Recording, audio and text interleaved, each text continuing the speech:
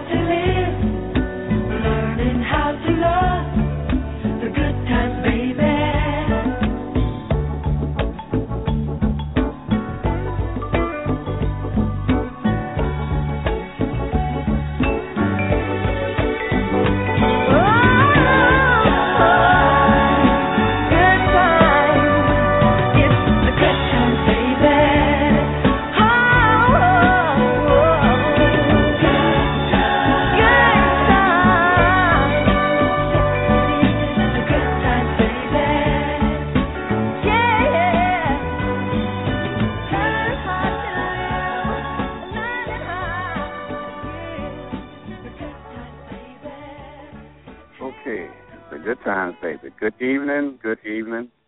Welcome to another episode from We Are Everyday People Global Internet Radio, South Shore Taj for Life, Part 3. I tell you, I'm sitting here sweating, and it's amazing the things that you don't see going on behind the scenes when you have little technical problems and you try to get things going on time, but everything can go real fluid. And thank goodness I did it. Thank goodness for having a backup PC where I can just jump through in case something goes wrong with the primary, which it did. This wasn't Blog Talk's fault today. But anyway, it is Thursday, September 24th, and we have another good show we're going to do for you. We have scheduled, we had Kathleen Hamlet that was going to come on, but she had to cancel. But we do hope to have her back on soon, and she is welcome anytime. So we are going to go pretty much right into the show today. I still have quite a few interviews from the picnic that I still have to get in. At the same time, I have guests that are coming on today. We'll talk about, of course, we will have to go through the whole interview process and back in the days up to what's going on now. And starting off, well, let me welcome right now my regular show contributor, Brother Carl Sanderson. Carl, how you doing, man? I'm okay. About yourself, Keith? Taylor, how you doing? Welcome to the show. Okay. And we're going to bring on Sister. We're going to bring on. Yeah, we're going to bring her on now. We're going to change the process a little bit. Usually I talk a little bit more, but I got a little frazzled because of all the stuff going on behind the scenes, and I had my notes on the primary computer, which I have up now. So. Anyway, we're going to be all right. This is on the road. But my first guest is from the class of 77. She is a former Chicago Bear Honeybear. She is, and I want to talk about, too. I want to ask you some questions about that. What's life really like? Because, Carl, brother, we see a glamorous side of that. But, just like the glamorous side of modeling, they say it ain't the same thing you see up front. So we're going to find out from the sister. She's also a former Chicago Blitz cheerleader, professional cheerleader. Okay. She's also a cheerleader for South Shore High School. She is currently into... Excuse me, pom-pom. Pom-pom. Right on, Carolyn. Way to go, baby. That's how you do that. That's how you do that. Get that stuff straight. So we're gonna bring on Carolyn Bowman has joined us today. And Carolyn, how you doing? Thanks for coming on the show. Oh, it's my pleasure. I'm fine. How are you? I'm doing okay. Okay now, after that close to heart attack, but we're okay. So let's start off. I got to start you out like we started everybody else. We go back and we look about our upon our days at South Shore, and we think about them sometime when we were just chilling. And when you go through that thought process, what comes to mind about back in those days? Oh wow, I was quiet. I was a bookworm. I was actually angry when I got my first B. I went 4 years with all A's, and I think my senior year I got a B. So I was livid. I know. Very studious. I ranked number 24 out the class, so I didn't do too badly academically. I was very quiet. Being on the pom-pom squad tended to bring me out a bit. I have friends now that I had then, which I think is a blessing. And it was a great experience. Now, you remember Brenda Clay? Not only Brenda Clay. She was in that class. She's my cousin. She was a real I don't remember her. I don't remember her. There are a few that I remember, but no, that name does not sound familiar. I knew Brenda Major, who was in the class, but she was real studious and quiet. You probably didn't even never know she was there. But she was in your class as well. Had it not been for Pom Pom, nobody would have known I was there either. So, who you speaking of your circle of friends, Carolyn? Who was your circle of friends back in that time? Who had your back, and who depended on those down days to kind of bring you up a little bit? Oh man, well, Margaret Schaefer back then and still, who went on to become. She just retired, as a matter of fact, as a captain on the fire department. And I had a good interview with her from the picnic. Yeah, that's true. Yeah. She's got some pretty interesting stories. Anybody that enters a predominantly male line of work is not going to be embraced wholeheartedly. So she had her series of challenges, and I can imagine. Lita Conway, Karen Maiden, Adrienne Brown, we called her Shorty, Michelle Nolan. In fact, Mickey gave me my first and only surprise birthday party, which to this day I still remember like it was yesterday. Dion Bradley, Tony Canazzi. It was a little group, and we still all managed to keep in contact today, so it's really heartwarming. So now, as far as teachers and educators were concerned, were there any particular ones who had that influence on you that you still can, claim to make you into who you are today? Mr. Shapiro was my creative writing class teacher, and even today, if I write something that I'm particularly proud of, I'll shoot it by him to get his opinion. Miss McCormick was my division teacher, but she was very influential in a lot of the things that she told me. She's no longer with us, so I was sorry to see her go. Miss Woods was my AP English teacher, and I remember at the time we thought, oh, she's mean, she's just evil, but I thank God for her because she prepared me for college. And so, a lot of the teachers just kind of let you skate overall, not just particularly South Shore, but Miss Woods stayed on you. I mean, she demanded excellence, and if she didn't get it, she let you know. And I guess that would be about the top, educators that really have had an influence or impact on me. Oh, of course, Mr. Lawson. I was in band, and the only female drummer. In fact, I was in the same class as Michael White. And he was just so cool and laid back as a music teacher. It was just, he made music fun. He emphasized the studious aspect of it. It wasn't just about playing. You also had to learn music, which I still know today. But he was very instrumental in developing that aspect. Now, before we come out of high school, I got actually one more question. We got to go there. But I know that we all had them back in the days. Perhaps you too. And we're just curious because maybe you can get somebody to think and say, "Man, I didn't know it was like that. I didn't know. I wish I had known." But it's too late now. But anyway, who did you have those schoolgirl crushes on? Who were you into back in the days? Oh my God! Well, I dated Joe Curtis, who was 1 year behind me, but I had a crush on Kenny Davis, who was one of my classmates. Oh, the piano player. Kenny, I never told Kenny. He never knew. Years later, I told him, but back then, no, he had no clue, no idea. I knew Kenny. Kenny was on the football team. Yeah. Davis, light skin, had to throw. He was. I think he was. He was a nice guy. Yeah, he's a real nice guy. He's been consistently. He's been consistently really nice, really cool dude. Right. Exactly. He's what you see is what you get all the time. And Joe Curtis too. Did you mention Joe Curtis? Yeah, we dated for 2 years. Yeah, he was a freshman when we were seniors. He was great. He was a great athlete. He was on the freshman team. He was scoring 4 and 5 touchdowns a game. But we knew that he was going to be. We knew that he was going to be good, but he couldn't play varsity because we all was big, and we had about 3 or 4 different running backs. So he was on the freshman team. Maybe the next year, had we had him, if he was a sophomore, he might have been on the varsity. But he had a great talent.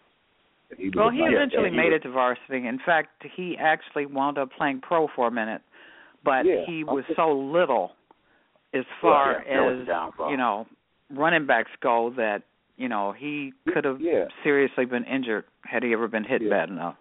Well, he should have played other positions. He could have been a defensive back as well. I'll follow his career. He went to University of Illinois. He was outstanding there. Right. And then he got drafted. He went to Denver, played for Denver for a few years. He did well. But he was not only that, he was a smart guy as well. So I'm sure, I don't know what he's up to nowadays, but he was great. He was a great guy. He did good for himself. Oh yeah, he did. Carolyn, let me ask you this. Now I want to go up a little bit, progress a little bit. And how did it come about? At one time the Honeybears were. I mean, I don't know what happened to them. Maybe you know, and you can let us in on that. But at one time they were really, really highlighted by the team. I mean, you'd see them. The cameras would come in on you doing routines, and all of a sudden, poof, they were gone. But before we get to why they were gone, how did you come about that opportunity to even join that group of people, especially in the black actually, I saw an ad in the paper about being a cheerleader for the Bears, and that was in '78. And so I went down green, not knowing what to expect in a professional audition, and unfortunately let the witches get under my skin and into my head, and so I did not make it that year. I went back in '79 with the attitude of, in fact, I wrote it down on a little piece of paper from the song We Are Family by Sister Sledge, have faith in you and the things you do, you won't go wrong. And I kept that little piece of paper on me for the entire audition, and I made it. In fact, I was the only black girl to make it as a regular that year. They picked one alternate, but out of 1,500 women, only 2 sisters made the squad. Damn. Okay. That's listen. The Honeybears wasn't. I believe that Bears management. I believe Chicago Bears management was part of getting rid of them because as we speak now, Chicago Bears don't have a cheerleading squad. I believe they might be the only one in the NFL. No, there are 4 or 5 teams that don't have NFL, don't have professional cheerleaders. Well, they must have followed the Bears lead on that, Well, the official version is that they did not extend the contract to the Honeybears beyond the Super Bowl. However, from a business standpoint, being that in '85 they finally did go to a Super Bowl and they won, that would be the year to gear up for promotions. That would be the year that the Honeybears would have been in demand. I didn't go that far. I was on 79, 80, and 81. But from a business standpoint, it didn't really make good financial sense to get rid of them at that point. So I wonder, and without being sued by the NFL, I have my own ideas. What's that? I heard. And you don't have to say yay or nay, but my understanding is there was a little Papa Bear was hitting on them female cubs. I heard that too. That's my understanding, but I don't know. Well, I heard that as well, and frankly, if that was the case, and being that it is Virginia's team, not her husband's, she would have the power and control to do anything she wanted. So, McCaskey, yes. Yes. She was born a Hallis. She married a McCaskey. She married McCaskey, right, and all the kids, right, went to college and whatnot. They was, they didn't do well running the team, as you know.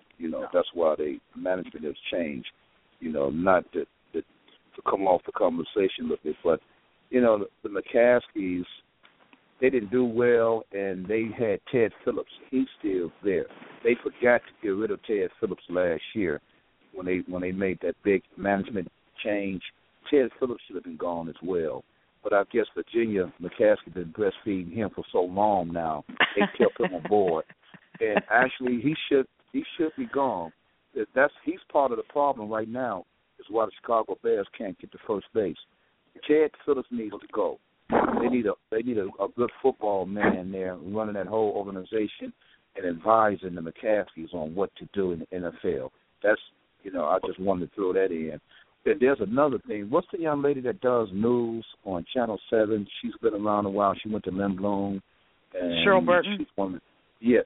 Does Cheryl Burton have anything to do with the Honeybears or cheerleading anything with the Bears back then? Do you know of? Not with me. She came after me. But she was a Honeybear at one point. Okay, yeah. That's what I'm going to do. Okay. But if I might interject my little opinion about the Bears at this point, as long as I've been following them, which has been a while, they are not known for paying the players that deserve to be paid.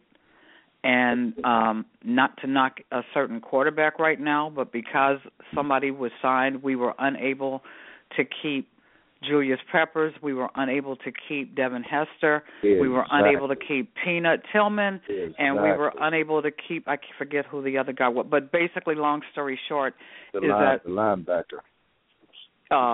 Yeah, I know who I can't remember his name, but they're not.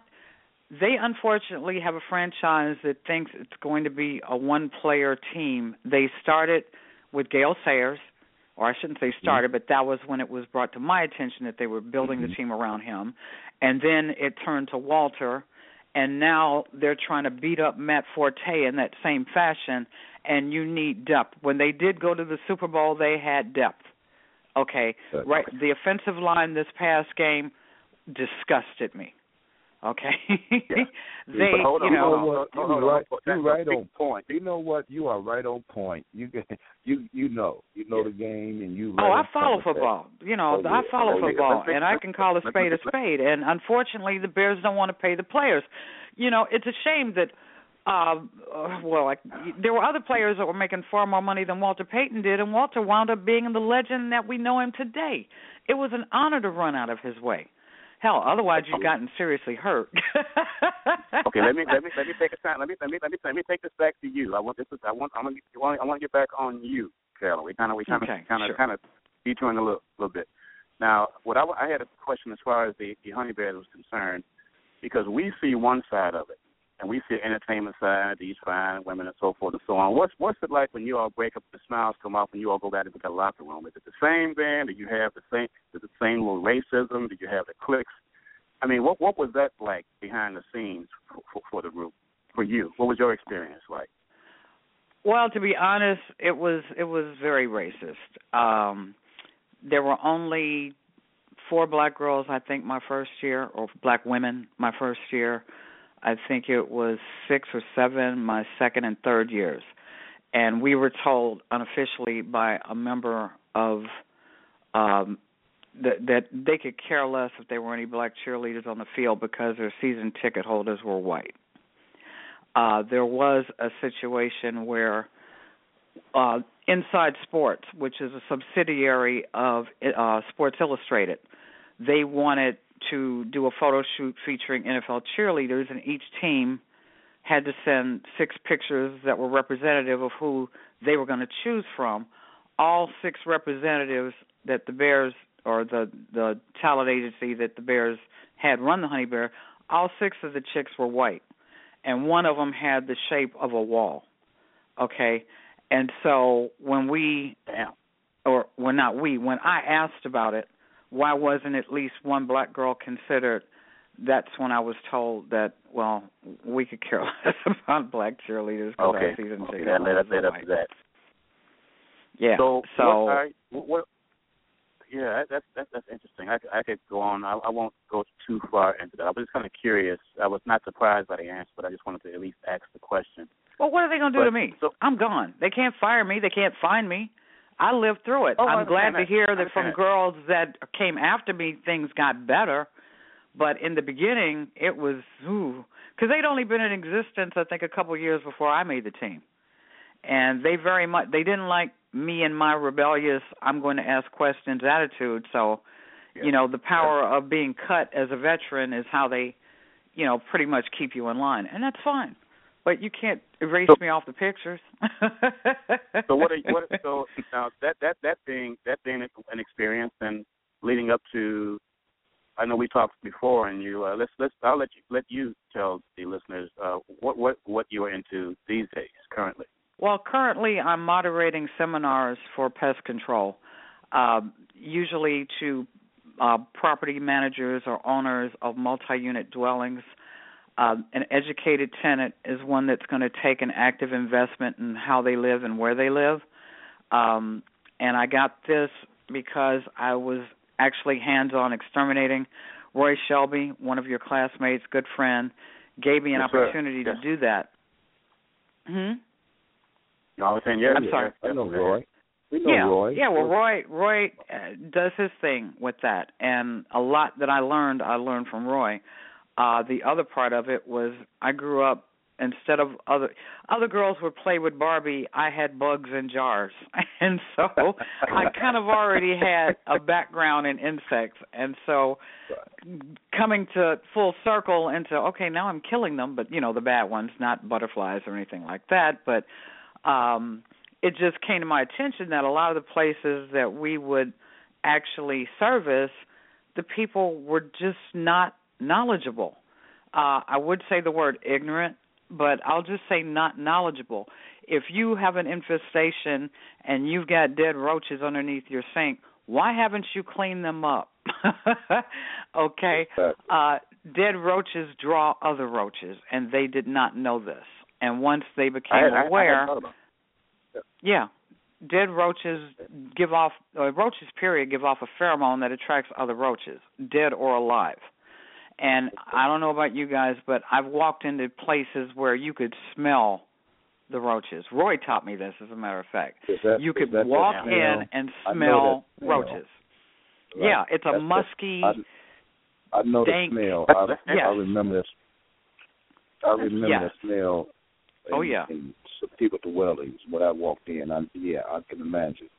And that's when you don't put your purse down, you don't sit anywhere. You watch what you're eating, don't put that cup down, Many years ago, I remember that from the projects area at different places. Oh, yeah. And people just basically, if they don't know any better, they're not going to do any better. So what I do is I go in and I educate the tenants on the who, what, where, why, and when of how to prevent an issue from becoming an infestation. And it saves the property managers loads of cash because now the city of Chicago, followed by other cities, are now fining building owners who have bedbug issues that they don't do anything to treat. At one point, property managers and building owners did not have a financial responsibility behind eradicating bedbugs. And right now, Chicago is number one. You hold the title of being number one in bedbugs in the country and have held that title for, I think, 3 years now. So previously, if somebody had a bedbug issue, it was up to the tenant to get rid of them. Well, the thing about bedbugs is they don't bite everybody in the house. They might pick on one person with 8 people there, and they only feed on that one. Wow, that's interesting. Is that right? What about mice?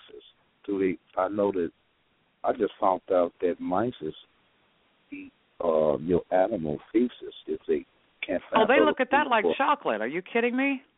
Cat and dog feces. Seriously, cat and dog feces. If they can't find anything else to eat, they will eat that. Which is why they're such dirty, nasty, filthy, disgusting animals. Because if they crawl on your food, everything that they've encountered up to that point is now on your food. Which is another thing that I point out to people about leaving foods unattended if you know you have a problem. Well, if you know there's mice running around, some of them answering the door, why the hell are you leaving bread out on the table? Why are you leaving grease on the stove? Why are you leaving food anywhere? And so if you provide them an alternative food source, why are they going to go after the poison? So what I do is I just kind of open the eyes of the people, and by doing that, they now make an effort to make a greater effort to get rid of the problem or prevent it from getting any worse. And like I said, it saves property managers and building owners lots and lots of money. Now, you're located in Florida now. You're living in Florida. I'm living in Florida, but I still work out of Chicago. You work out of Chicago. Okay, so the service that you offer, if someone wanted to contact you and get a hold of you and wanted to talk about the possibility of you doing a seminar somewhere, then how would they contact you? Well, I have my email address is pestcontrolprevention@gmail.com. That's the most effective means of reaching me. In addition, I have a pest control seminars page on Facebook, which if you Google it, I'm on Facebook or at least the computer every day. Whereas I need to become more diligent in terms of being a more consistent phone person, but I'm one of these people that gets to a point where I feel like it's an electronic tail. And so there will be days where I just don't turn it on. It's just, but I will go online and I will, look at my email and see what's going on there. Yeah. Okay. And I'll be I'll be mentioning, so far all of the individuals who come on who have businesses. I'm going to make it a point, especially now because we're just kind of expanding to mention those businesses. Once I get too many, then I can't do that. But those who are getting in like yourself, then I got you covered. Mm-hmm. But Brother Carl, were you about to say something? I was just curious. Where are you now? Oh, okay. Are you in Florida or Chicago? I'm in Florida right now. Okay, that's what I thought. Okay. Yeah. I lived in Chicago for a long time. In fact, I lived there until I think 2001 or 2002, and then the job I had I got laid off from, so then I came down here for 10 years and then came back to Chicago. As a matter of fact, that's where Roy came into play. I couldn't find a job. 3 years there, I couldn't find a job, so I wound up working with him administratively on pest control and then realized that it paid a lot more money to be out in the field. So that's when I started the hands-on extermination, and it really kind of threw people for a loop, like, oh, what does she know about pest control? She's too cute. Well, they found out. They found out. I got more referral business, and, oh, yeah, that girl knows her stuff. She knows her stuff. It was fantastic, I have a couple more questions before we close out. One is sure. That I'm just curious because we ain't getting no younger, so and we all try to get that little bucket list together. You have a bucket list?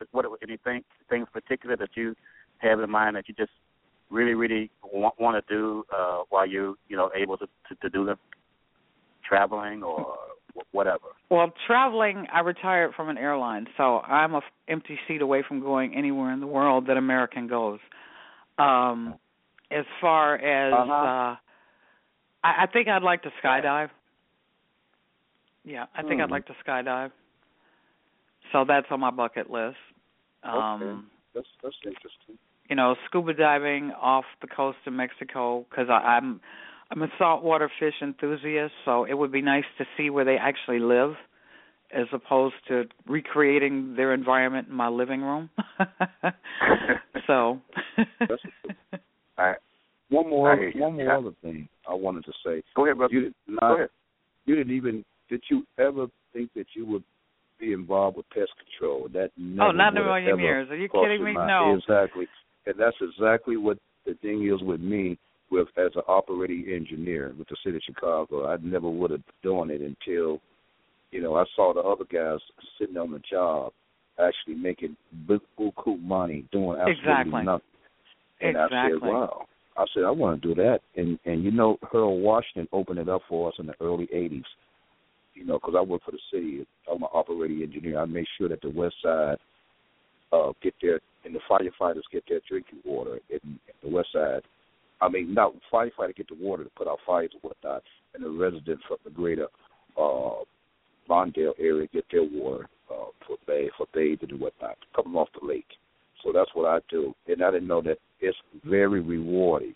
So, it's rewarding twofold for me. It's financially lucrative in addition to the fact that you're helping people. I mean, nobody should have to live with vermin. Absolutely. No one should have to live with roaches or mice or bed bugs or anything else. And once you are aware of how to, get rid of the problem, most people do, unless they're just stuck on stupid. And want to get bit by rats. Brother Carl, Carl, what you're doing, we definitely going to do as part of a show. Don't give up too much because I want that to be part of a show because I want to really go into that because what you're doing, we've talked about this before about a lot of these jobs. People just don't know about, man. They just don't know about them. Mm-hmm. So we'll get into that. But Carolyn, what we want to do before we cut out, as I always do. Maybe I should have gave you a heads up on it, but I always offer you the floor for a minute or two just to make a closing statement, whatever you want to share with the world, whatever you want to put out there. If you want to say your ABCs and count to 100, however you want to do it. You go ahead and you got it, sweetheart. Go ahead and you can make a closing statement. Well, just let people know that, again, I moderate seminars on the topics of pest control, and an educated consumer or tenant is one that's going to do well for you. Even if you own a 2-flat or, a building with only 4 or 5 units in it, if they all know what to do to avoid a problem, it doesn't have to come out of your pocket in order to take care of it long run. I mean, it's kind of like going to the dentist. The longer you put off a problem, the worse and more expensive it's going to get. And it's the same way with pest control. So if you are in need of my services, please let me know. Pest control seminars. We got it. Carolyn. Thanks, Carolyn. Thanks for coming on the show. We appreciate it. We're going to be expanding, perhaps, as things transition and things change. If you got something else going on, let us know. We'll bring you back on, and we'll help you promote it. Oh, thank you. As a matter of fact, I do have a couple of irons in the fire that are going to actually include a visual medium, but I'm not at liberty to go into detail about that at the moment. But you will be the first to know. Okay, Carolyn, when you're able to go ahead. I'm sorry? Go ahead, Brother Carl. I'm a graduate of South Shore for the 75 class, and I did play football. I was one of the main men back then, and so you knew Frog and Tank and all those guys. Absolutely. Okay. Yeah, absolutely. We all played together. Carl Fisher and all those guys. And we had a good team when I was there. So I just wanted to let you know I was a football guy. Oh, I played basketball as well, but not for South Shore. But I was just a good athlete at the time. And Brother Carl was an impact player at South Shore. Oh, yeah. I'll put it like that. He wasn't just a player. Thanks, Keith. Wasn't just a player. So when you was right on. You was right on cue with the Bears and their organization and how they treat their players of color. You was right on cue with that, so what's going on. So just look at the history, because like I said, what can they do to me now? They can't, you have a gag on when you were with the organization. You really do. You can't say anything. You got to put a game face on, but they can't do a damn thing to me now, and I'm free to say whatever the hell I want to. So don't even get me started. I hate. Carolyn, thanks for coming on. We got to take a break now. We got another guest coming on. We're gonna take a break. Of course, I can't do a show without going a little old school. You know that. Ain't no school like that. Oh, you know it. We're gonna take it there. We're gonna play our air. We're gonna come back and we're gonna shoot the breeze. And Carolyn, I really appreciate it. You take care. And I'll be talking with you. All right, thank you. It's been an honor. Thank you for considering me. Not a problem. Thank you for coming on. All right. Take care, Carolyn. All right, you too. We will be Carl Sanderson. Back.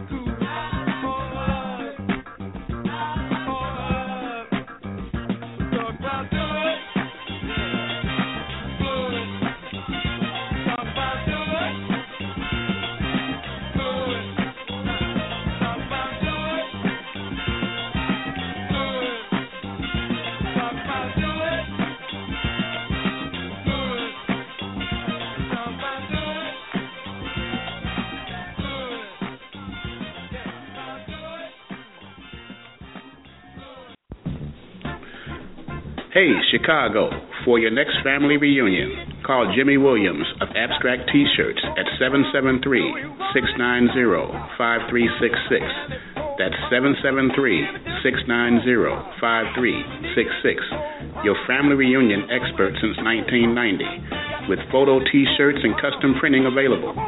You can see samples of his work on the internet. Search for JimmyWilliamsOnline.com. That's JimmyWilliamsOnline.com. One word. For families wanting reasonable prices, quality service, and good advice at making their family reunion a success, call Jimmy Williams from Abstracts T-Shirts at 773-690-5366. That's 773-690-5366. Your family reunions should always be a happy occasion, and your T-shirts should reflect that. Call Jimmy Williams at 773-690-5366. Your T-shirt man.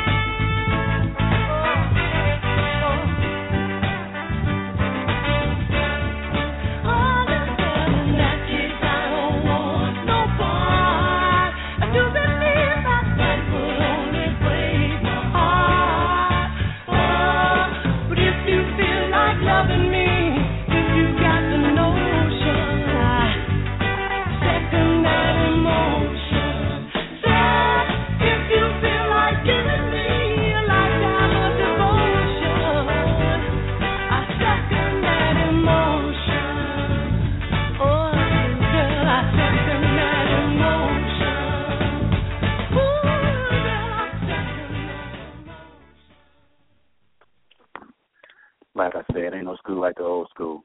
Gotta go some old school. If we can just get our music back, and I tell you, that's when we took a super turn. When they took our music, it's like they took our damn mind. It's like we just lost our mind. We could just get that back, get that unity back in the music, that choreography, that togetherness, that hard work, not that individualistic, challenging, this person against that person BS, man. I think that would play a role in getting us back. Won't do it all, but it sure as hell would help us as much as it hurt us. Brother Carl, man, I think it's one question I haven't asked you that I think I've asked a few other people as far as your bucket list, man. I mean, what's going on that you see out there that you might find challenging and might want to do for yourself one day? I think I don't know. I want to do something outrageous, Well, no.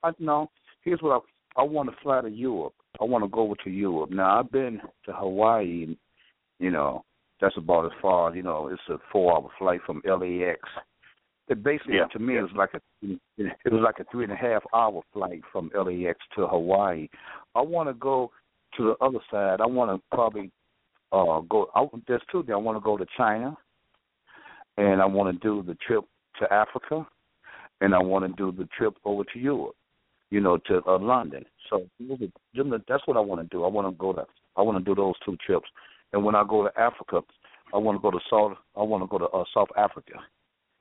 That's what I want to. Africa that's definitely on my list. Yeah, that's on my list. I got to go there. I got to get there in the next couple of years. I was trying to target next summer, but Africa is a must. I got to get there. No doubt about it. Oh yeah. By the way, I had on Facebook. Deborah Stanley sent me a message. She asked me to mention South Shore has a homecoming game against Kenwood next Friday. Next Friday, meaning not tomorrow, but next Friday, which would be maybe the 1st of October. But I think that's the 1st of October. The 1st of October next Friday. Okay. That is the 2nd. That's actually the 2nd. September 2nd is South Shore Taj homecoming at 4 o'clock on a Friday at the Eckersall Stadium. So, you know, if we could, you know, if you got a chance to get by there and support the team, let's try to do that. You know, if you got a little time to support the South Shore Tars, they'll be at Friday on October 2nd. October 2nd at 4 o'clock at Eckersall Stadium. We all know Eckersall. That brings back my Little League baseball ball, 1970 All-Stars. Get out of here. I love Eckersall, man, because Eckersall is got the natural grass. Man. Yeah, it's damn near a landmark to us. You know, Eckersall Stadium, you know, it served a hell of a purpose back in the days, man. Really? Man. But what I'm going to do, I have some of these interviews from the picnics that I haven't played one yet today, but I'm about to play one now as soon as I scroll down here and get number such and such, and we're going to roll with it. We're going to get a couple of them in. We're going to get a hold of the next guest. But here is another interview from the South Shore Class 75, 40 Reunion Picnic. Here we go. Okay, we have here Brother Carl Fisher, a South Shore alumni, a horseman. Yep. All-state running back. All-state. I think it was. I know you're definitely okay. Well, you was a South Shore Hall of Fame if they had one. You'd be on the first battle. Let's put it like that. All right. Well. Okay, brother. Brother Carl Fisher, Carl, thanks for joining me, man. My pleasure. When you look back on your days in South Shore, man, we were in the same division, and I wish I paid more attention in school. You know what I mean? I really wish I did. I'm a late bloomer, but I know we were in the same division. You myself, Ronald David, Donnell, Gloria Jackson. I remember a few of the people who were back there. But when you think back on those days, man, what comes to mind that the love you have for South Shore, man? It was a special place back then. You know, as far as I was concerned, it's like you look at schools nowadays and what goes on, and even when I went to college, I mean, we were kind of a close-knit kind of family-type group, and a lot of it was basically because we're African-American, of course, but yet still, I mean, you could tell that, we cared about what we were doing, and we put our hearts into it, and we worked hard, man. So it was a good situation, a lot of good people, you know. Yeah.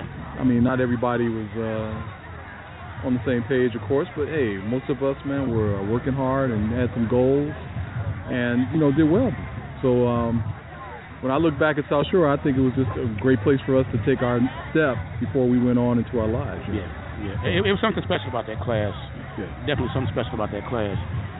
Now I had an interview with Kevin Farmer a couple of weeks ago. Real interesting interview, man, and we talked about football and just the camaraderie that you guys had. Share with the people some of the highlights of your football days in South Shore. A breakout game when you walked out that field saying, "Man, I dominated. I got this." Well, you talked about Kevin. I got to tell a funny Kevin story. Go ahead. So, as a freshman, Kevin was a receiver, and I played quarterback. Oh, really? Yeah. And I can remember throwing a touchdown pass to him one time late in the game for us, and we won the game. It was freshman, of course. Yeah. But it was fun. But I broke off and ran too many times, so the coach said, no, you're a running back. And then so it flipped, and Kevin ended up being the quarterback later on. Okay. But you want to talk about highlights, definitely my sophomore year when we won our division, we played at Soldier Field. And first of all, it was cool playing at Soldier Field. Yeah. And I had a good game. I had a long touchdown run that I remember. And so that was probably the highlight of my time. He talked about that game too. Yeah, that was fun, man. That was a good time. Now was that the game against King? Yeah. No, it was DuSable. Yeah, okay. He mentioned a game that you all were underdogs and you won it against King, I believe it was. You didn't expect to win that game, and I think he threw a long touchdown pass to win that game. Does that ring a bell with you? I think I do remember that one. That might have been. I don't know if it was that same year. Might have been that same year. He just talked. I just thought that he talked about. Yeah. So I mean, what you know, I was on the baseball team. I know being around these guys, man, it probably damn near saved my life at one time. Just being around just being around the aura of these guys in the locker room, the friendships you make, man. Right. What are some of the friendships that stand out? Now, I know you can't get everybody in, and if Carl misses your name, that's okay. We can't remember everything, all right? If I ask you the same question, you might leave out Carl, all right? So y'all chill. Don't chip if you don't forget your name out, all right? But what are some of the bonds and some of the players besides yourself, because we all admired you, some of the players that you looked at and said, damn, man, this brother really got some gifts, you know?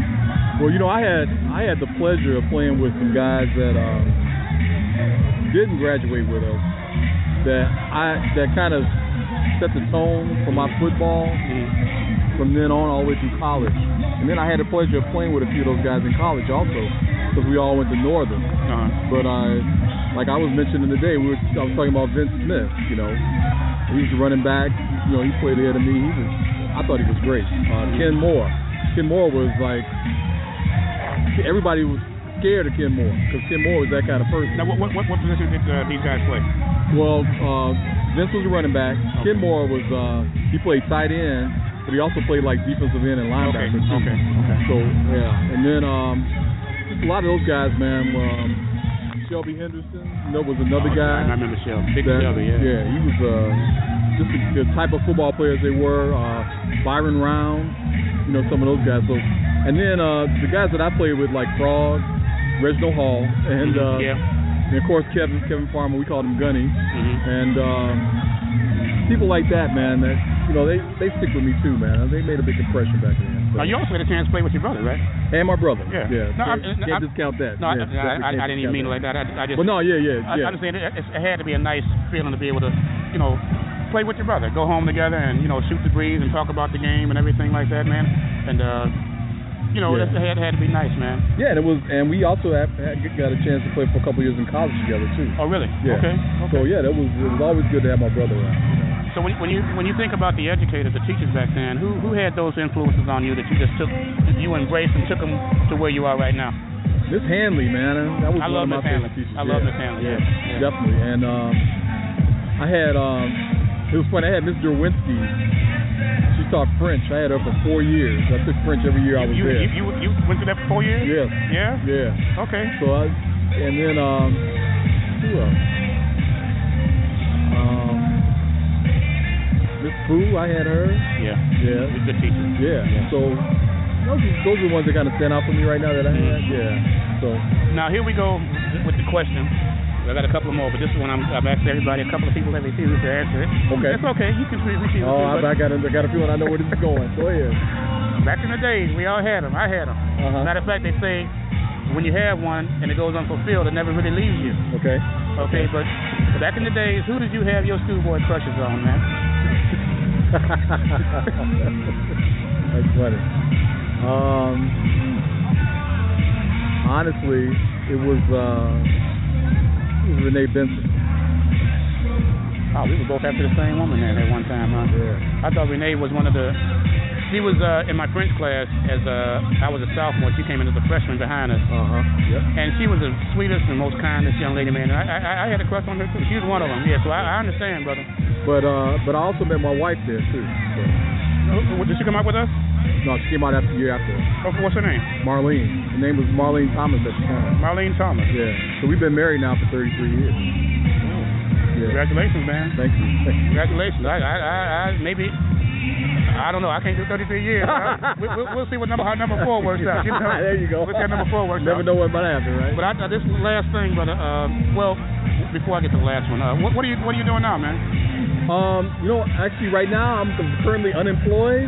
Okay. As far as that goes, but that's recent, so I'm looking and things look positive. So I'm staying positive with that. So staying up and going full speed ahead. Yeah. Full speed ahead. Okay. Yep. So I'll give everybody the last word to just say and express whatever you want to say to South Shore, whatever you. No, I don't. Sorry. Whatever your feeling is, whatever you want to express, whatever you want the people to know out there from the heart, how you feel about South Shore, and just let it flow, brother. South Shore was definitely one of the best experiences of my life.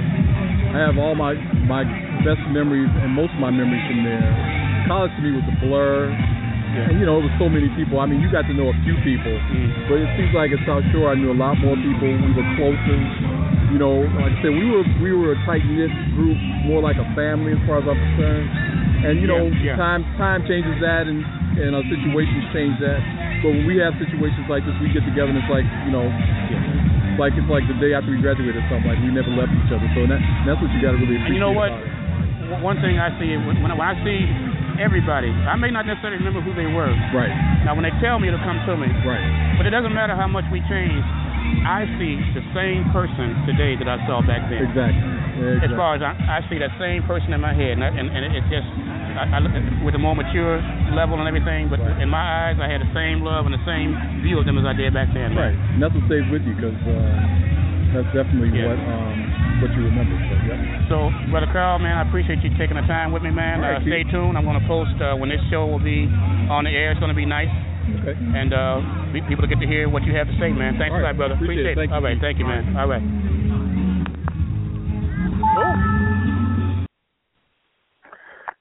And that was Carl Fisher. I tell you, Brother Carl Sanderson, man, you can tell, I guess you can tell in my voice, I was so excited to be there, man. My words are just running into each other, man. I listened to myself there and I said, man, you were geeked, That's okay. That's okay, man. I was glad to be there, too. That's just a feeling of being around 40 years of love, man, and that's how it is. Because I remember when Carl, yes, he had one of his best games when he was a sophomore. He scored against us at DuSable. We was at Soldier Field. We tied that game 12-12. And Carl, at that time, Carl was always, he was a developed guy, big muscle, big legs, big thighs. Because you get your speed, they come in your thighs. Like my brother Cowboy, he got big thighs. He was real fast. And so that's where really the speed came in. What's his name? Ricky Henderson, that played for Oakland A's. He had those kind of thighs where, because he was an all-time base stealer. But, Carl was great. He was good. And he had his best years was his sophomore year, the sophomore junior year. And, yes, Kenmore was down. We feared Kenmore, but we didn't back down from him at DuSable. He was tough. He was tall. He played defensive end, linebacker. He was awesome. Kenmore went to Northern, had a good career as well. Then he played for Minnesota Vikings. Did you know that? Kenmore was awesome. We knew about Kenmore at DuSable. That's one of the reasons why I wanted to get there, because I know they had Shelby. They had some good ball players at South Shore, and I knew that. When I was at DuSable. But at DuSable, we won the Blue in '74. The year before I got there, we won it. We went to Soldier Field, won it all. We beat King 26-0. When I was at DuSable in '74, but the year before I came to you guys, so we won it then. We had a good team, and they know, and most of the cats from DuSable, we had a running back named James Hardwick. I know he knew Hardwick. He played with Hardwick in Odell Hall when they went to Northern. I've heard the name. They went to Northern with Carl and Bill Fisher. They all went there. I don't mention a whole lot of, but I know what's, I be knowing. I pride myself on knowing who's who and what's what. I don't know everything, but I try to be very informative on do the best you consciously doing the best you can with it. I hear you. We're gonna take a quick old school. I know we just did, but I'm gonna Okay. Take an old school and get our next guest on the line with us, and we will get back and we'll play a couple of more interviews before the show is over. But we're going to take a little old school and come on back with our next special South Shore alumni. Be right back.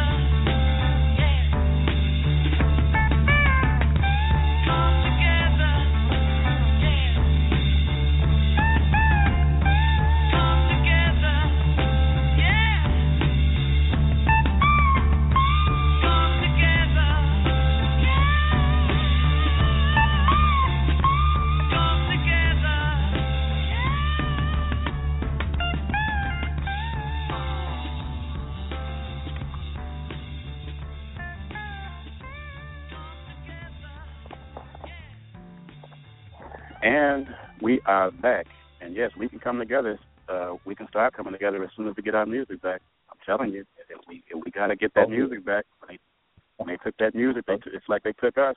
When we get it back, I think we'll get ours. Anyway, we have on the line, real down-to-earth brother. Matter of fact, I was thinking about it. I talked with him earlier before the show, and I said we got to be careful because we ended up, out here doing the show there. Saying we got to save stuff, But then later on, when I got off the phone, I thought back again, and I said, man, all I can remember about the entire family was how down to earth and cool that they were. You know, it's one of those families where you just you hear nothing bad about them. I mean, every time you see them, it's always a good thing, a good vibe. You know, just real down to earth and smart, and intelligent people. And I have one of them on the line here with us, and he is a South Shore High alumni from 1973, and he is into IT management. Well, several management consulting. IT is one of them, and real cool down to earth brother. This is Brother Charles Walton. Brother Charles, thanks for coming on the show, man. Hey, Keith, thanks for having me, man. And we have on with us Brother Carl Sanderson. He came out with me in 75. He's a regular contributor to the show. Hey, Carl, how you doing? Okay. I'm good about yourself, bro. Oh, I'm great, man. Brother Charles, man, I tell you, we had such a. It's almost like I wish I had just recorded our conversation earlier and just played it back, you know, earlier today, and that would have been. Hell, it's gonna be hard to top that one, but we're gonna do the best we can. Man, we had such a good conversation. Way, Keith, you know, the more we plowed into it, the more it just started filtering back, you know, knowing each other's relatives and just thinking about the neighborhood going all the way back to Bryn Mawr days. And yeah. It was just something to just have all those old fires stirred again. Yeah, absolutely. That's why I was telling Carl that, you know, I was listening to myself doing a couple of interviews, particularly at the picnic, and I guess I was just so geeked and excited that, hell, you could hardly even understand what I'm saying, but I did my best. We'll work out. We'll be all right. Now, when you, and I do remember, you know, back in the South Shore days, matter of fact, I went to Kim Walton, your sister, graduated with me in 8th grade from Bryn Mawr at Robert A. Black Building, and I remember Ricky very well also. So I meant that as far as the whole family, man. You all were just a really down-to-earth, cool, one of those father-knows best families from the eyes of, you know, outsider like myself, you know. Just a beautiful sight, beautiful thing looking back at it, man. Well, thank you. But when you, problem, brother, it's truth. It's from the heart. When you look back at those South Shore days, because you came in a couple of years before we did, so, and that was kind of when it was really getting into that transition from mostly white to, you know, how we came out mostly all black, I think. So, but when you look back at those days, when you just chilling out and relaxing and thinking back on your high school days, what comes to mind about that time? What sticks out? You know, South Shore had a reputation, and it had a reputation for excellence in just about everything it did, you know, from the academics to the athletics to the creative arts. And, you know, I look back on that now, and I try to go to the school, you know, many years later, and that was missing. And that really just shook me to my core, because I think it was just so rich. Yeah, it was a time of change. It was a time of a little bit of turmoil, but there was still quite a bit of togetherness, you know. And now it's all unraveled. So when I look back,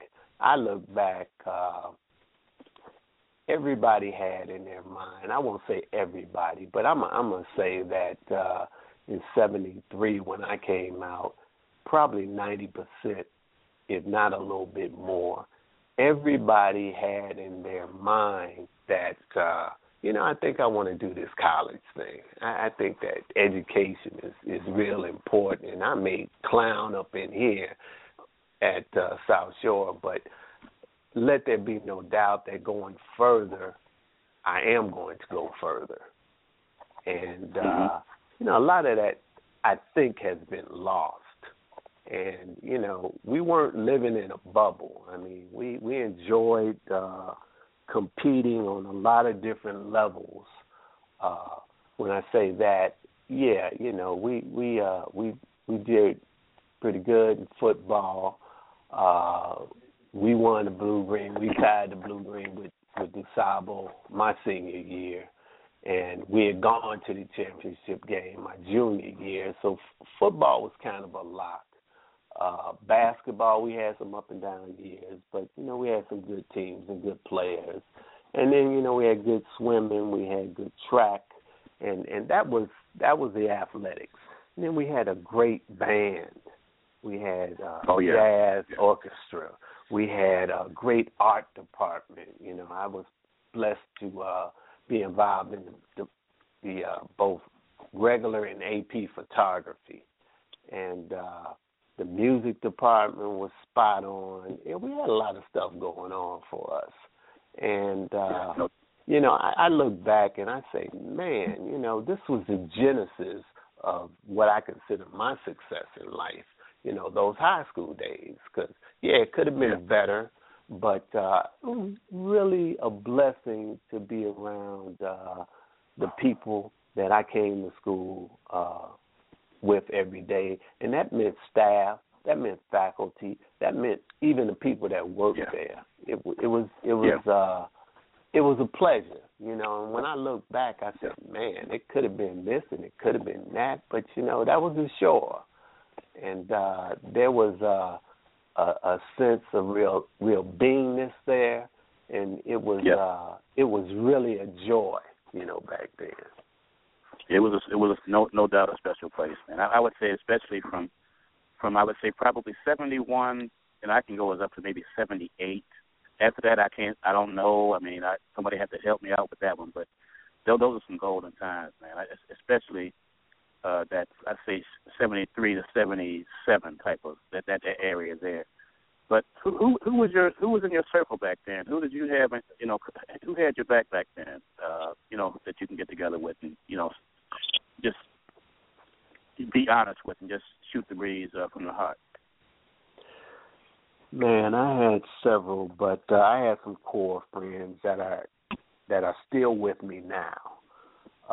My buddy Steve Williams that lived in the neighborhood, who also went to Bryn Mawr and South Shore with me. He was on the basketball team, and he was one of my ride and die guys. And Ken Moore and Shelby Henderson, the Fisher boys, even though they were a couple of years back. Paul Albert, Martin Perry. Again, these were guys that I had grown up with in grammar school and in high school. They were teammates of mine on various athletic endeavors at South Shore. And then outside, there was Sam McFarland, who was a year behind me. He was class of 74. And as I was telling you earlier, Sam had the distinction in my life of being someone who was a teammate of mine in grammar school, high school, and then college for a year.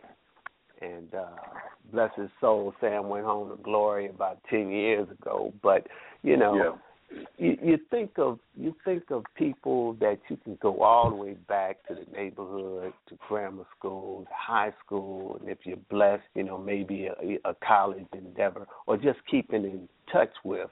Those are the cornerstone type people, in your life. Your first heartbreak, your first crush, things of that nature. And then if you were blessed enough to still, your families were stable and, they still lived in the community, even though you moved away and you came back, you got a chance to still interact with some of these people. I grew up in Shelby's household, because they were 2 blocks away, and his parents kind of adopted me as we did him. And, there were older siblings that would reach out and go upside our head if we got out of line. And it was an old school type of vibe back then, man. It really was. Yeah, we really missed that kind of stuff, man. I remember Shelby and his brother. I know Shelby, Michael, and Sam, and there was a couple of others that used to hang. They was a really close circle there amongst them, and they were just all down to earth folks, man. They were the kind of guys who, if they came across somebody being done, being bullied, they wouldn't stand back and watch. That's right. They were those quality of guys there. They got involved. So I remember them very well.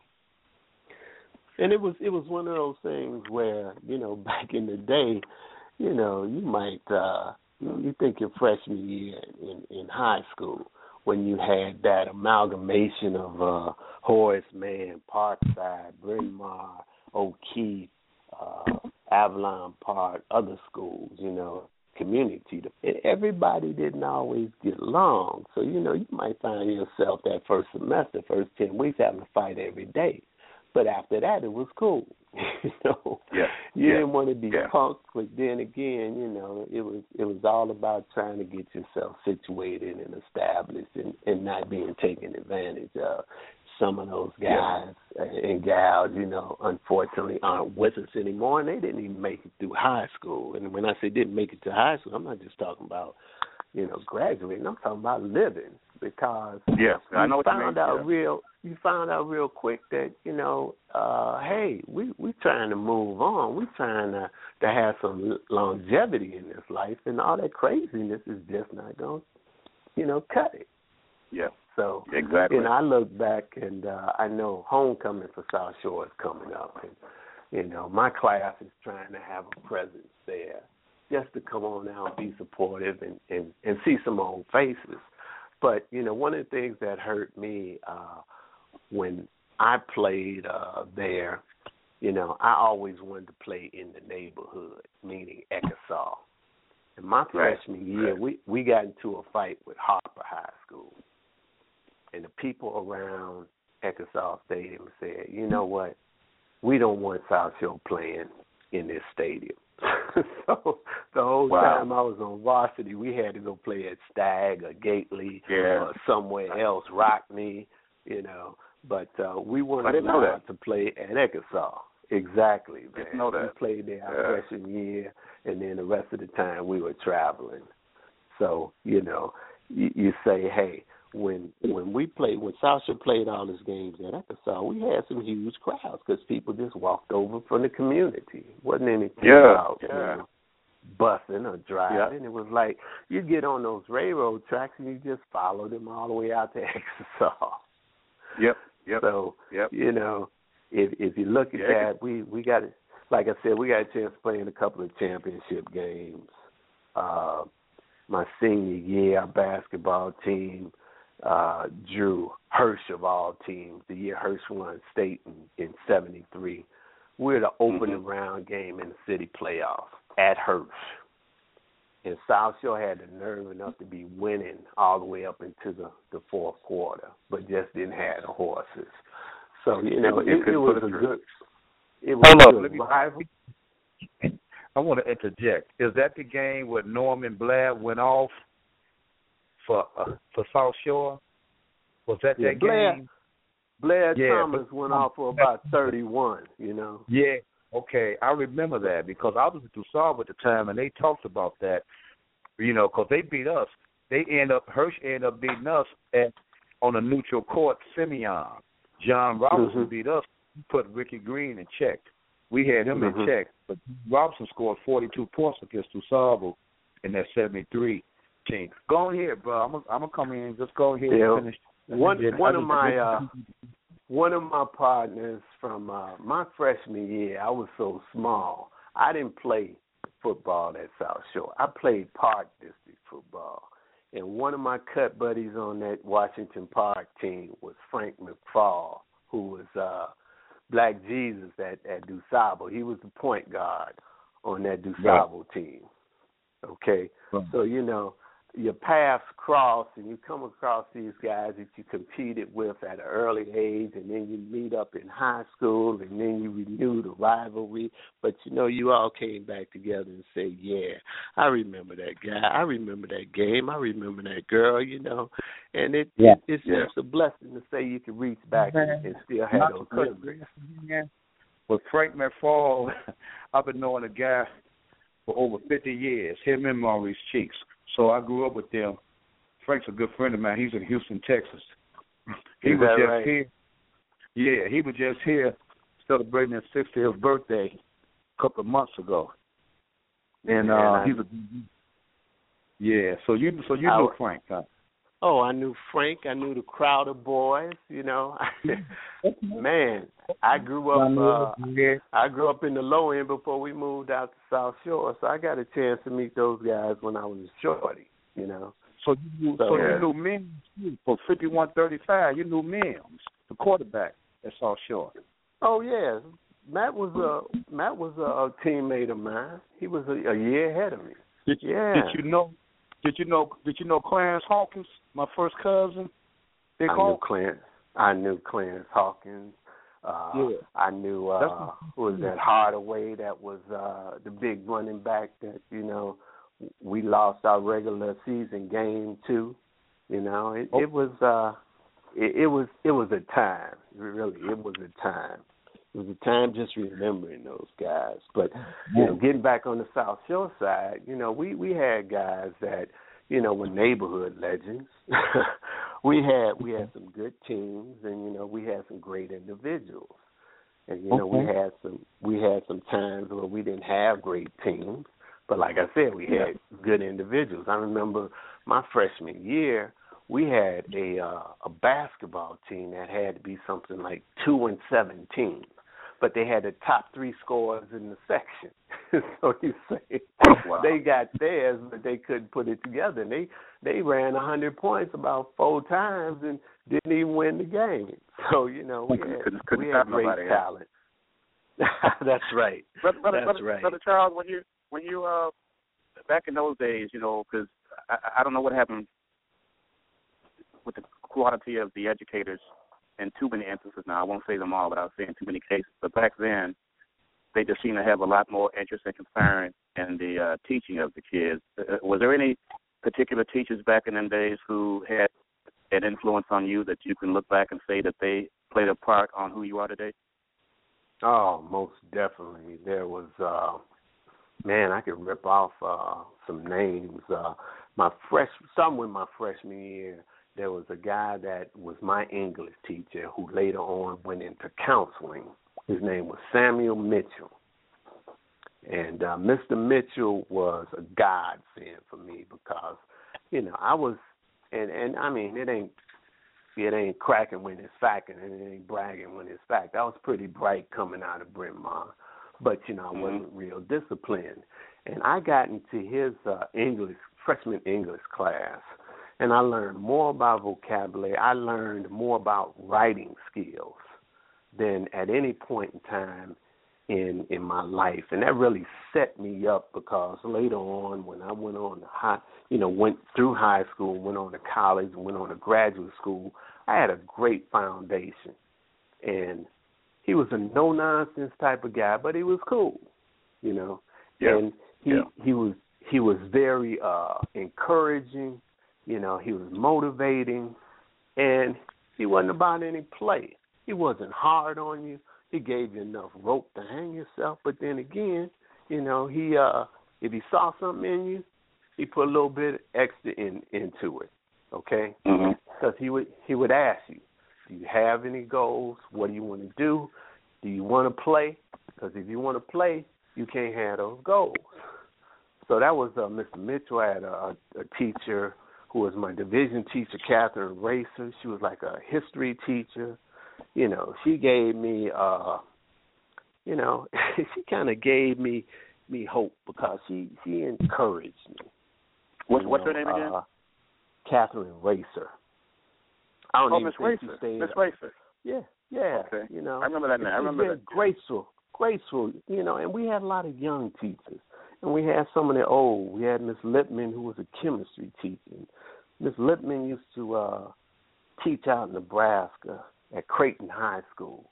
And she used to spin all these stories about Nebraska and Omaha. And we would be half awake trying to get our lesson. But, you know, there was something about what she was saying that, every once in a while, I would write something down on my chemistry folder.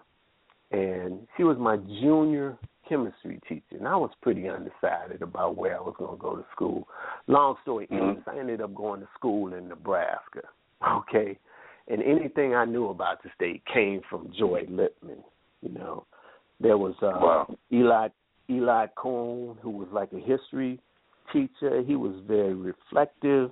Doug, who was contemporary American history, you know, he introduced me to sarcasm and critical thinking, man, because, you know, he was always testing you, okay? And you talk about stuff like without going to the principal's office, you know, he would be in there playing the dozens with the kids, you know. But it was always in a light way that made you think, made you be challenged. And then a few others were like, you know, it's funny. I remember Mr. Shapiro when he was a young buck, and while I wasn't in creative, what was his thing, creative arts and the plays and the musicals and the theater and things like that, I remember seeing him, and even back then, this guy had a real knack for working with the kids, the ones that wanted him. Yeah, you know, it was stuck out. Yeah, and you know, now when I see him, how he's still connected, I said, you know, that was a genuine guy then, and he's a genuine guy now. And you know, some of the teachers you had, some of them you just saw from afar. Later in high school, two of my biggest influences were Jerry Anderson, Pershing Anderson. They were my photography teacher. Photography, yeah. And I remember that. By the time we got into AP photography, man, them guys got us jobs. You know, they had us working professional freelance, and a lot of my classmates are still doing it, and they got their start at South Shore. I know guys that when we had that television studio back there, they went into TV and radio. Okay, and it all started right there at South Shore. They got the basic technical skills. I know some guys that wanted to be physicians, and they went into the advanced biology courses and all the prep courses that were, you know, available to you then. And they took them, and you know, they went on and pursued their dream. But they got their solid, you know, foundation at the Shore. So, you know, I didn't have I don't look at my high school experience as being a bad one. It was certainly a rich one, you know, and it was a great one. And I think back to your earlier question, you know, you get out of it what you put in. And I don't know if it happened after I left, and surely there might have been some of it going on when I was there, but, you know, the students have to, you know, really, you know, want something, okay? Because as the school grew, and I'm talking about population, and the classroom sizes got kind of unbearable, there was no way the teachers were going to come, you know, keep up with really planting some real seeds in all those heads. But, you know, the ones that showed that they were staying on course, quite naturally they weren't a problem to work with, and you saw the teachers putting in a little bit of extra time or a little bit of extra care. If you wanted to drop out, guess what? You made that decision. So I think now, you know, it's such a challenge that somewhere between way back then and now, we got away from that sense of community, the pride that we had, the little, even if it was only school-based, the swagger. I heard a little bit of the preceding conversation, you know, about, who was saying that they went to DuSable prior to coming to South Shore, and they knew of, you know, some of the people because of their reputations. And it wasn't that they had a bad reputation, it was a good reputation. People were doing good things, okay? They were either excelling in athletics, or, you know, you said, man, this guy, you know, you look at Steve Coleman. You know, a lot of people don't know who Steve is, and I knew his older brother Martin, and Steve is one of the real stallions in contemporary jazz now. You know, he got his start at South Shore. You know, there's such a rich history. I've heard that name.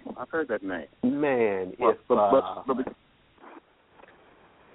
well, what I want to do, I got one more question about those days, and we're going to bring it up to what you're into now. But I got to ask you, like I asked everybody else, who back in the day we went through this teenage phase, and we checking things out, checking females out, and I'm just curious as to back then who you had those schoolboy crushes on.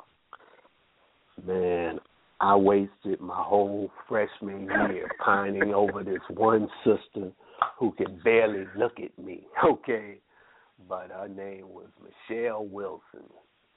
And she had a younger brother, I think he might have come out in 75, named Michael Wilson.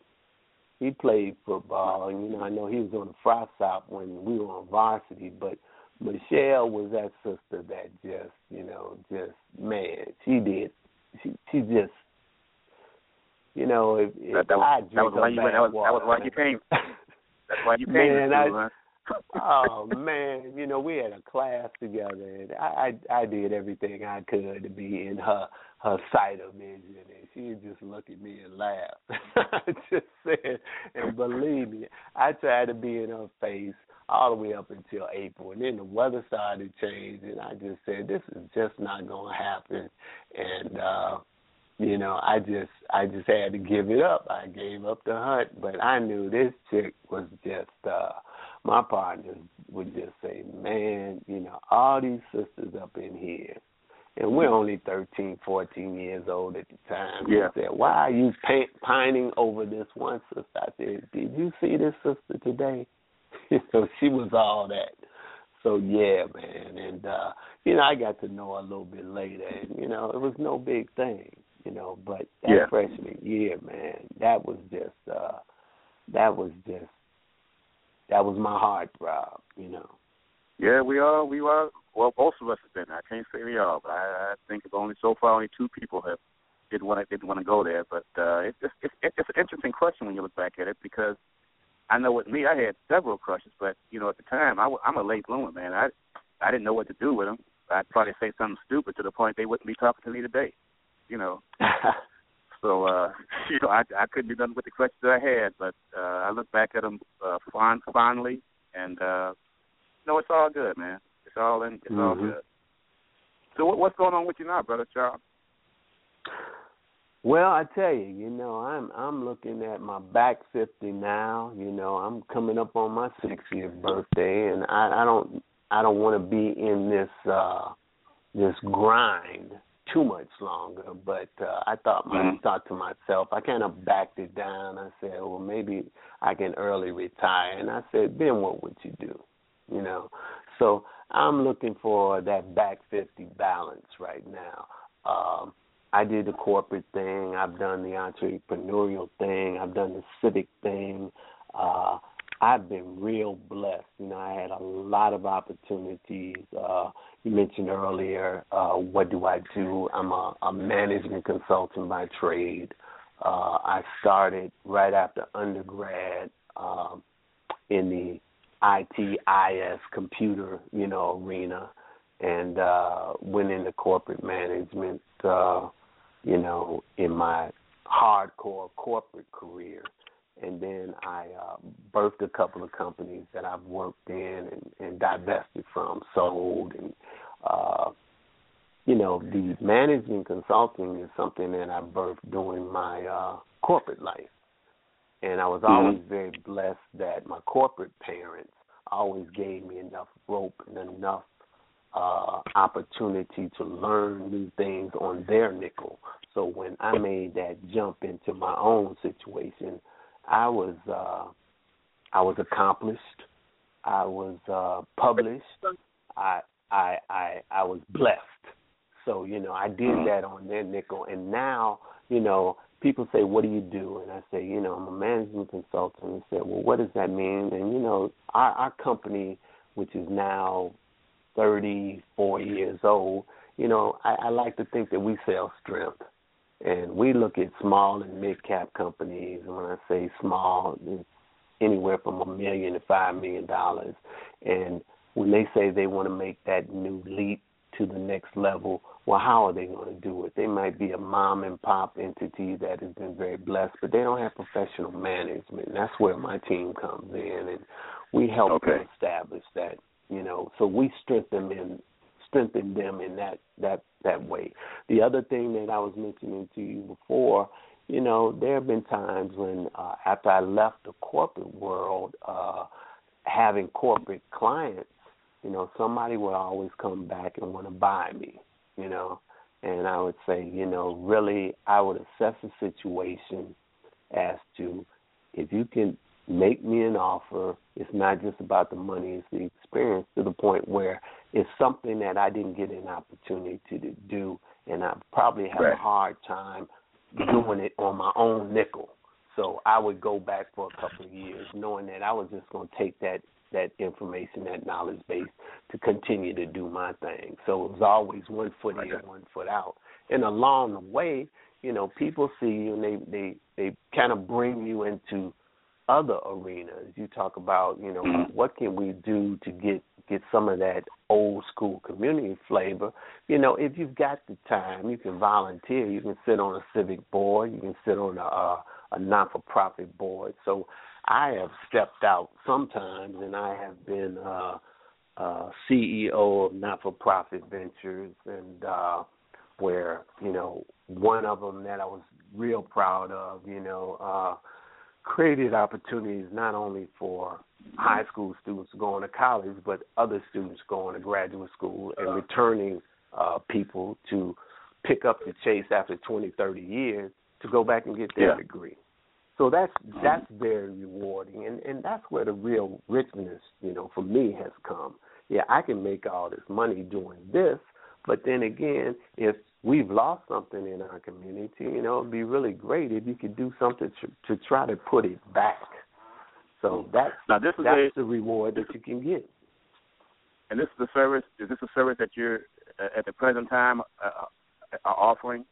As far as really, I've never removed myself. So some of the people, some of the families that I had, helped get their kids in and got them out of school, and they'll say, well, are you still doing it? I said, no. Well, what's your question? What's your challenge? And if I can directly help, I will help. If I can make a phone call to get somebody in nursing school or med school, I'll do that. If I got to work with the family because they're so close, or they might be one of my contemporaries, one of my classmates who now has a grandchild, and they're stuck. I'm there for their ask. And yeah, of course, I'm not going to turn my back on them because that's what we're supposed to do. That's what our folks did for us, and that's what we're supposed to do. And we're not passing that on. We got to pass that on. So you are accessible through Facebook, or someone, a listener was to have a question pertaining to something, on that level, they can just get a hold to Brother Charles Walton through Facebook. And they could. They could send me an inbox message, and I tell people all the time. They say, Charles, I'm tired of this corporate drag. I want to do this. I know you help small cap companies, or I want to do a startup, and I tell them, look. The first half hour is on me. We'll say, so have your comments, ready. When we start going on in this, if I can't be an equity player, then we got to go on the clock. But, some firms won't even talk to you, okay? And, I'm always interested in listening to other people's dreams, really. But I'll stop listening when I see that the individual, I'm more interested in their dream than they are. So yeah. I hear you. No doubt about it. Man, this has been great conversation, brother. I, as always, what I'll do is give you a chance to. One more question. I've gotten to where I've added one question to the interview. As far as we talk about the bucket list and things that you might be looking forward to doing that you maybe haven't had a chance to do yet, or we just want to do again. Is there anything in particular out there that you got your sights set on? Yeah, I haven't identified the opportunity. Actually, I'm working with a client right now that might get me there. I've never been to Africa, okay? And I've always wanted to go, in some way, shape, form, or fashion, whether I go on vacation or I go over there to work. I was sharing with you before, I've lived internationally. I've lived in several places, And but I've never gone to, quote, the motherland, and I would just love to have that experience. So I'm working on that right now, and I've got a client right now that might just, get me there. So that's one of the things on my bucket list. That's both myself and both Brother Carl were saying the same thing before you came on. That's part of what we dream to do also, man. Got to do it. Got to do that. Okay. But I tell you, brother, now we get to give you a chance to make a closing statement. Anything you want to express and put out there for the globe, and just a message from you from the heart, man. You got it. Ooh. Yeah. Okay. I'm gonna try to wax philosophic extemporaneously, but here's the thing. We've been blessed. Okay. And it may not have been all that you wanted or needed to be, but it could have been a whole heck of a lot less. And if you really look back on it, when you look at your cut buddies, when you look at your teachers, when you look at your parents and your family, there was a lot of people that pulled you up and paid it forward for you. Okay, I mean, and made it happen. So you need to lift yourself up, lift your head up, and know that you are just a blessed entity that has something to give to someone else. And see what you could do to not put somebody down, but to lift somebody up. Any little thing, okay? It doesn't have to be money. It doesn't have to be all your time, but, you got to make an investment somewhere. Now, they have this thing, from what I understand, I think it's a Ghanaian tradition in Africa, where, whether you're a parent or not, if you live in the village, if you don't put something back into some young person, when you go to glory, they bury you upside down because your face isn't worth looking on. Because people will know the investment that you have made in somebody else. And if you have done that, then people want to see you one last time before you go to glory.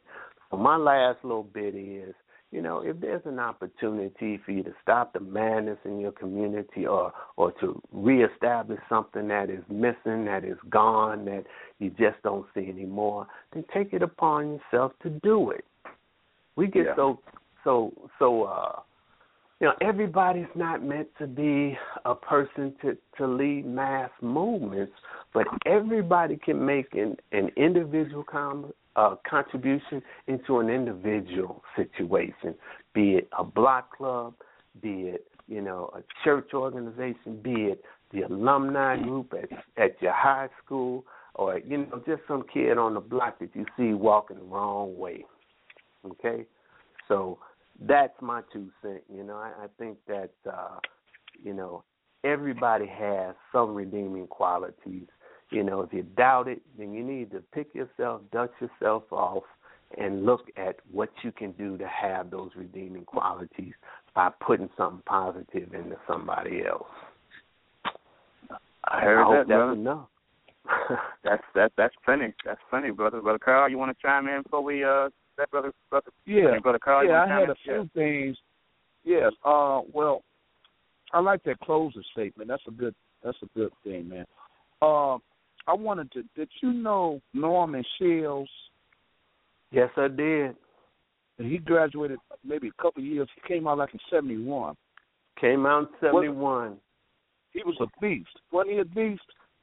Norman was a beast. Now, we had a guy that was a year after him named Eddie Johnson, okay? Here's the thing,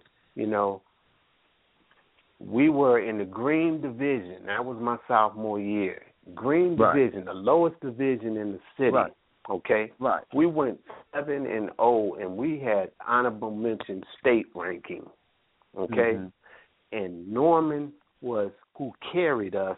But Eddie Johnson, bless his heart, he preceded Carl at Northern Illinois, was a year ahead of Kenmore up there in Northern, and it's Eddie Chief Johnson. Eddie, as a junior, had 20, 30 touchdowns, but we never would have been in a position to to score if Norman hadn't carried the ball for 80 yards on that drive. Okay. So, Norman was a beast, man. And Norman, if there was ever a guy that you wanted to see make it, Norman had overtures from, like, schools like Notre Dame, I understand. Norman was a beast. Norman ran with speed, precision, and power. And the guy wasn't that tall.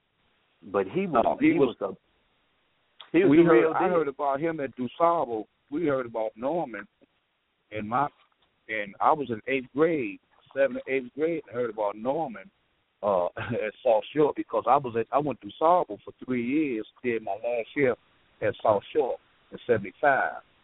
So, I always was trying to get over there because my cousin, Clarence Hawkins and Mims, they came from 51. My cousin lived in 5100 South State, Robert Taylor, and Mims, he came from 5135 Federal, so I knew them, and I was a youngster, and I was trying to follow them to South Shore. Mm-hmm. That was my goal, and I got there, my last year, and I knew about Norman. Norman Shields, I think his brother played with us, Chris Shields. He wasn't that big neither. Right. Chris Shields. Chris played behind yeah. me. Chris played behind me because Chris was on varsity as a sophomore, as was Kevin Farmer, Gunny Farmer. Right. So, Fisher, Carl Fisher. Mm-hmm. Yeah, Carl. Y'all had another running back that was awesome. He was a freshman, Stanley Dinkins. When I was a senior, he was a sophomore. Yeah. Stanley Dinkins was tough. Wow. You mentioning names that, I hadn't heard for a long time, but I certainly remember. I remember Dinkins. I remember Willie Gandy. Later on, there was a guy that came along later in the 70s, Joe Curtis. We went to school with his older sisters. Yes. Renee. Yeah, Joe Curtis was a freshman when I was on varsity. He was on a freshman, so we couldn't really play varsity because he was too small. And we had Carl Fisher, we had Mike Jones, we had Stanley Dinkins. We had a whip. That all that was for. The running back spots was for. We had a good team. We had me, Frog. I came to DuSable, and man, we had Donald Dates and Jackson. Me, Donald Dates, and Jackson was the linebackers. We had a good team that year. Yeah. We tied the team 8-8, and then we lost in the semifinal game before you'd go to Soldier Field. But we had a whip that year. Harry Clark, Reginald Frog Hall, Yeah, Harry played with us. Harry and Frog were sophomores that were on our line, that played on our line our senior year. Right. Okay. Yeah.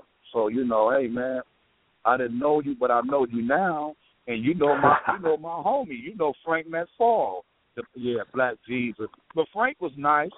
I love him to death, but he wasn't in. Frank lived in my building on my floor. He said we stayed on the same floor. The Chief stayed at 5266, and me and Frank McFall lived in 5326. But Chief was always. He's a guy that persevered. He did everything he had to do. He really wanted to make it. We had better ball players than Chief, but Chief stood in there and he persevered. He played good defense. He was coachable, and the guy made it, man. And this cat, we got to honor Chief because now, when he graduated out of college in 1978 from West Texas State.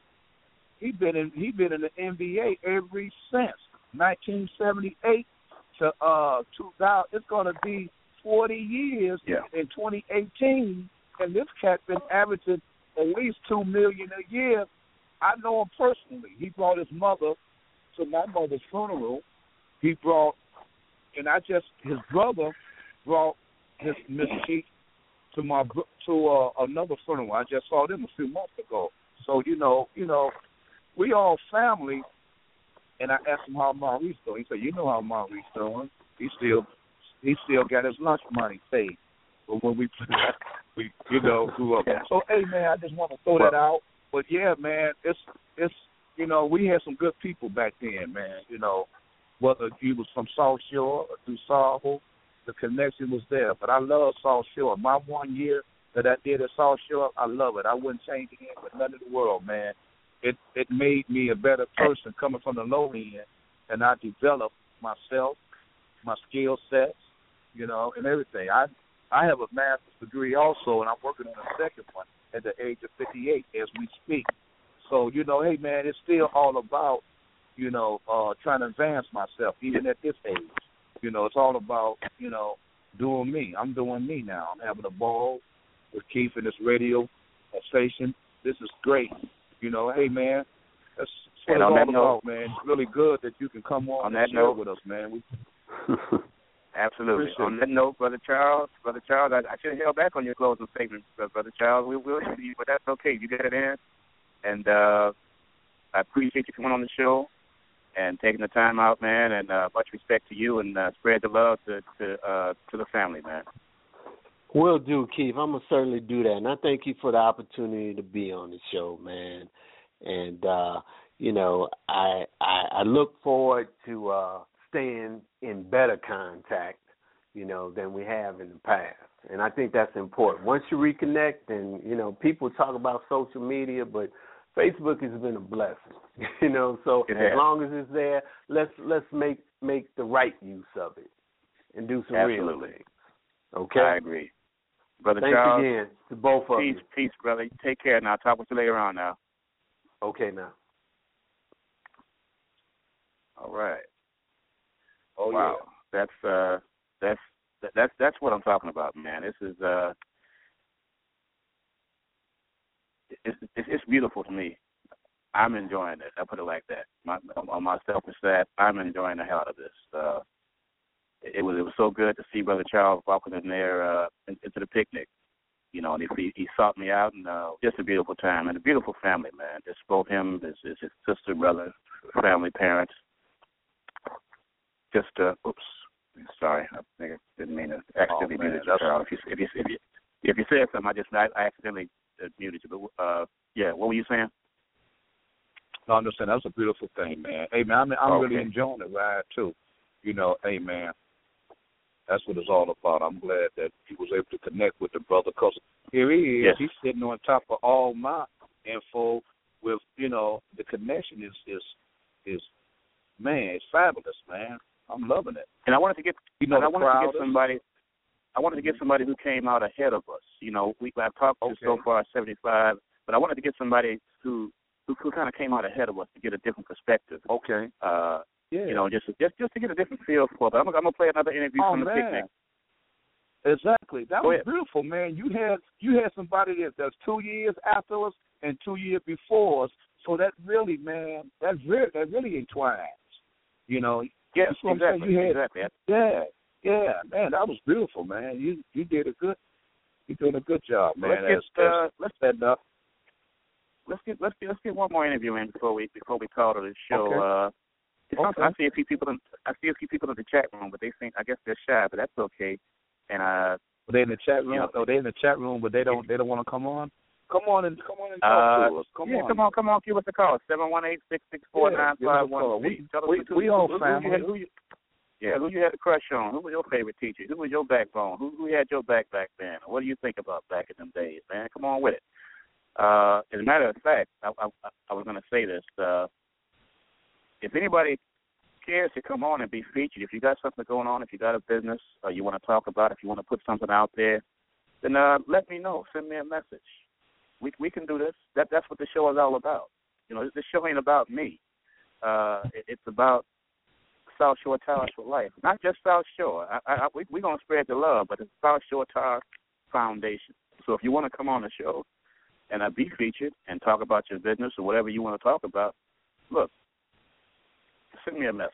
We'll work this out. But in the meantime, we're going to play one more interview, and then we're going to maybe do an old school after that. Then we're going to come back and we're going to do our little closeout, Brother Carl. We'll be right back, brother.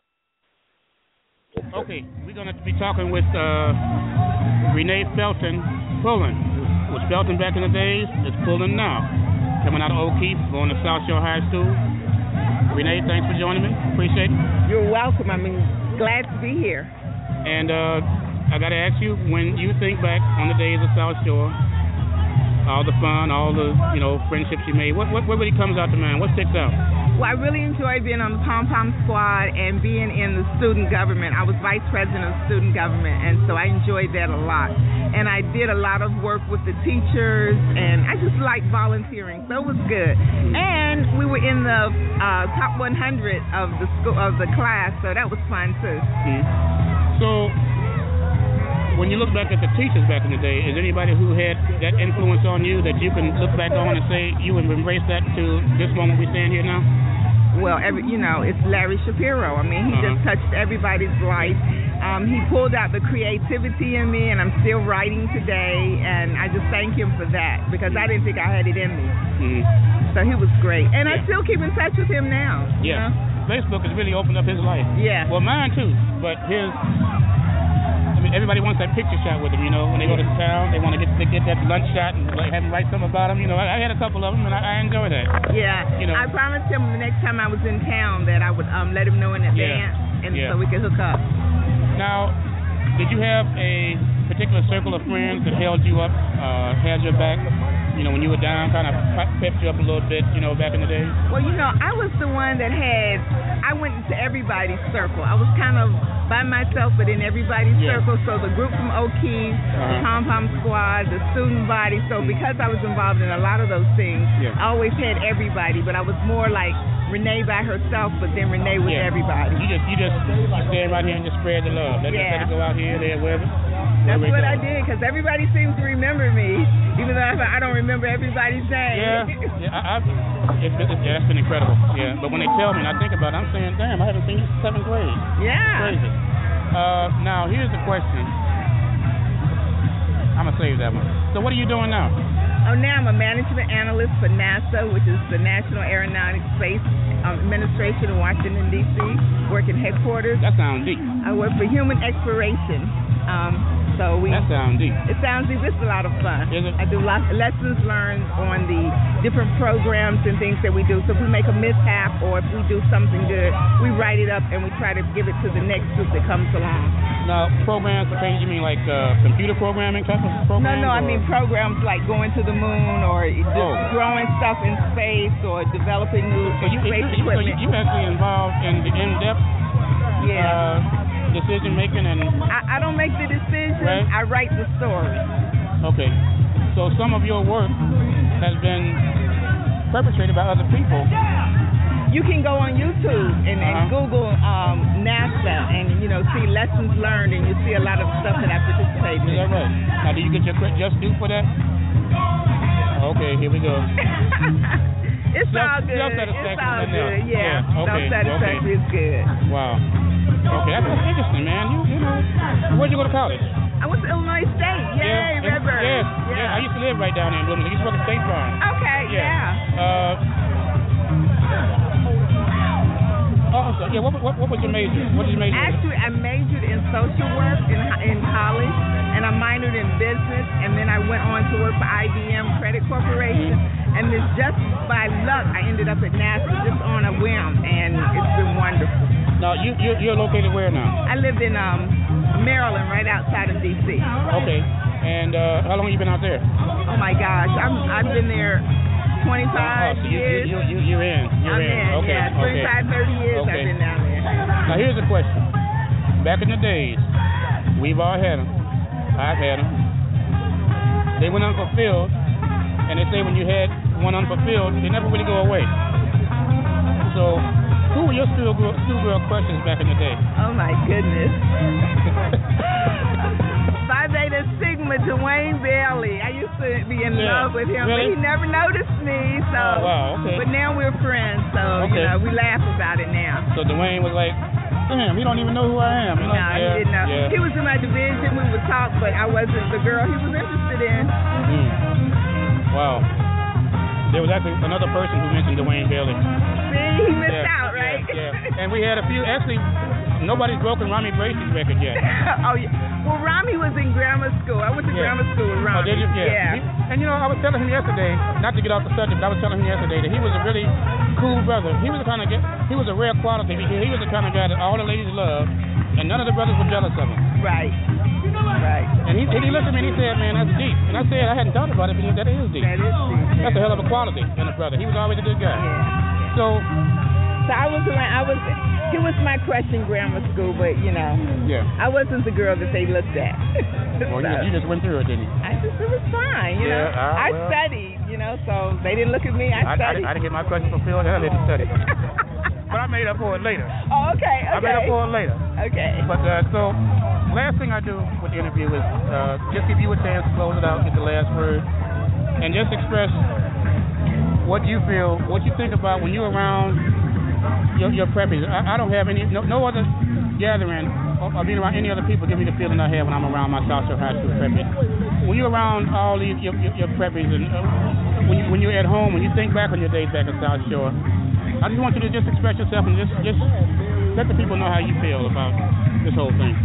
South Shore was excellent. It was fun. You learned a lot. You did a lot. You experienced a lot. And the people that you come back now and you see and you talk to and the things that they've accomplished, I feel blessed. I feel like I'm so glad I had them in my life. And we can reconnect now to do things that we're doing now in our life. Yeah. In our lives. And speaking of Dr. Deborah Henson, I'm going to give her a shout-out because, yes, indeed. She does things now that I can bring her to do some workshops for me and some of the stuff that I do. So that's been great. This whole networking thing and getting back with everybody, I'm just so excited. I don't even want to go back. I'm just so wanting to be here. It's I know. It's an amazing feeling. But I tell you what, I'll ride this vibe until the next one. That's right. Right. Renee, thanks a lot for coming on. I appreciate it. I'm so proud of you and proud of so many people out here who just doing things and jobs that people don't even know about. Right.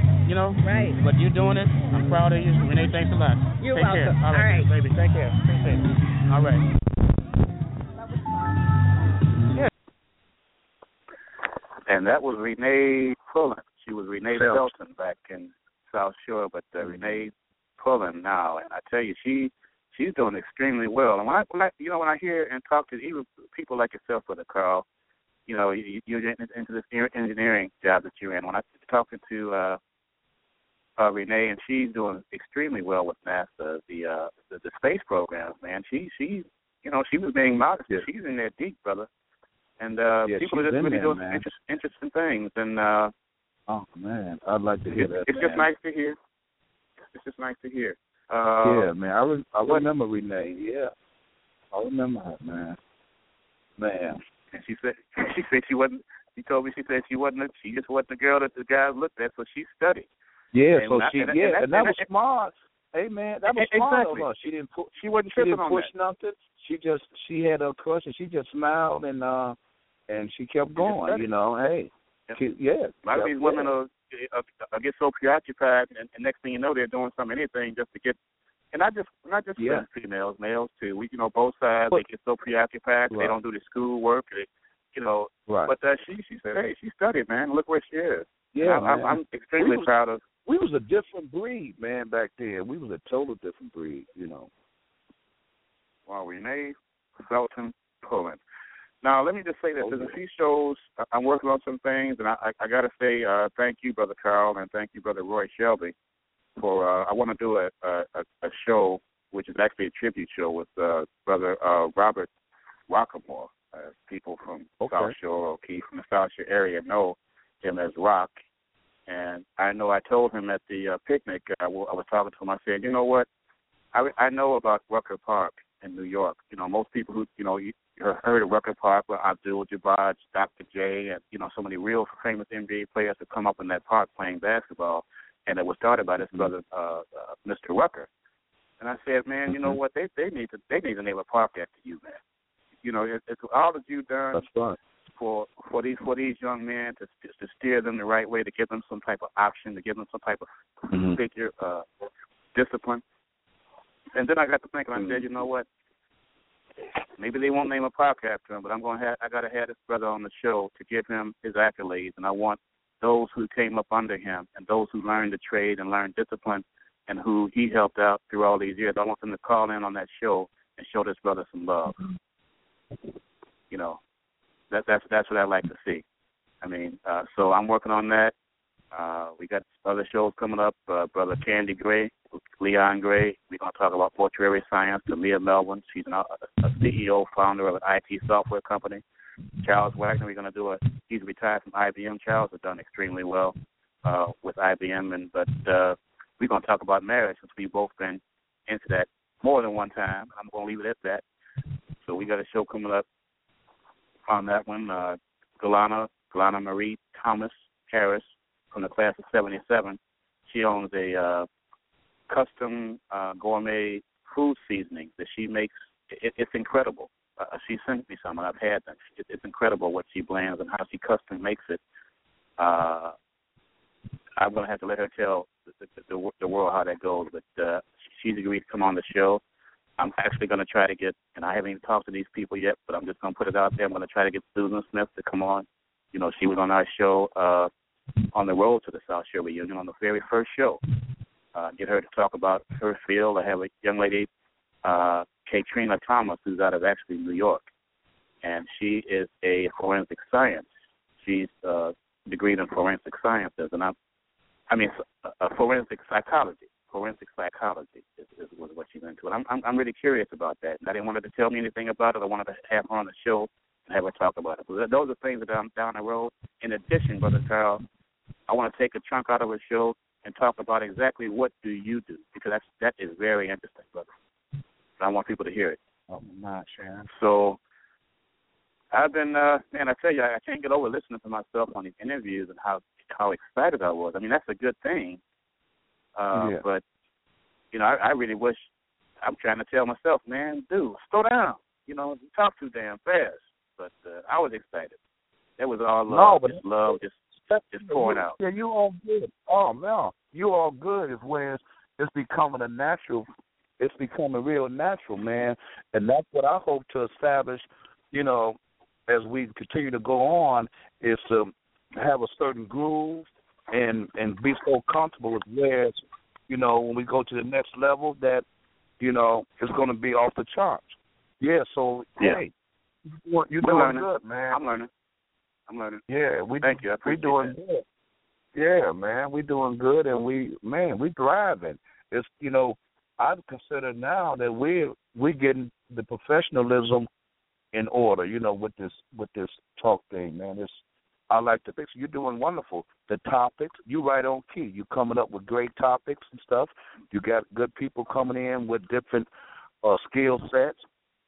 You know, the herbal thing with the Nance, Miss Nance. You know, hey man, you have what's his name? Kevin Candy Gray with his Candy Gray. Don't come on. We got, man. It's like, wow. Everybody got something to give and to offer, and you can put it out there, and people can get it from them. You know, they can. You know, you're networking, and networking is off the charts, man. Exactly. You're doing and let me do something. Let me say something I should have done at the beginning of the doggone show, which is what I normally do. And I'm glad you brought the names up. I got to thank the people that were on last week's show. That was a magnificent show, in my opinion. I thought it was a great show. I thought it was educational. It was necessary. And I also thought it gave people who have questions an outlet to take those questions to get some decent answers for their health. And Medina Nan, last week, thank her from my heart for coming on and taking her time to give the people, you know, life advice for their own health. Right. Great show. Brother Lamont Dixon, man, it goes to show you that there are some really great entertainers out there. Some get the breaks, some don't for whatever reason. Lamont, outstanding songs, man. Great singer, good person. You know what I mean? And right. A great interview with Lamont. I love that show, man. I've listened to it a couple of times since then, okay? And yourself, as always, you're consistent with what you bring to the show. And Sister Barbara Price, who called in, and I really appreciate the four of you all for last week, man. I tell you, and next week I'll be giving accolades to well, I can give it to you right now. I want to thank you, Brother Carl. I want to thank Brother Charles Walton and Sister Carolyn Bowman. And on that note, Brother Charles, I'm going to give you that chance to get that last, I don't know if you run out of closing statements, but I'm going to try to squeeze another one out of you before we cut out.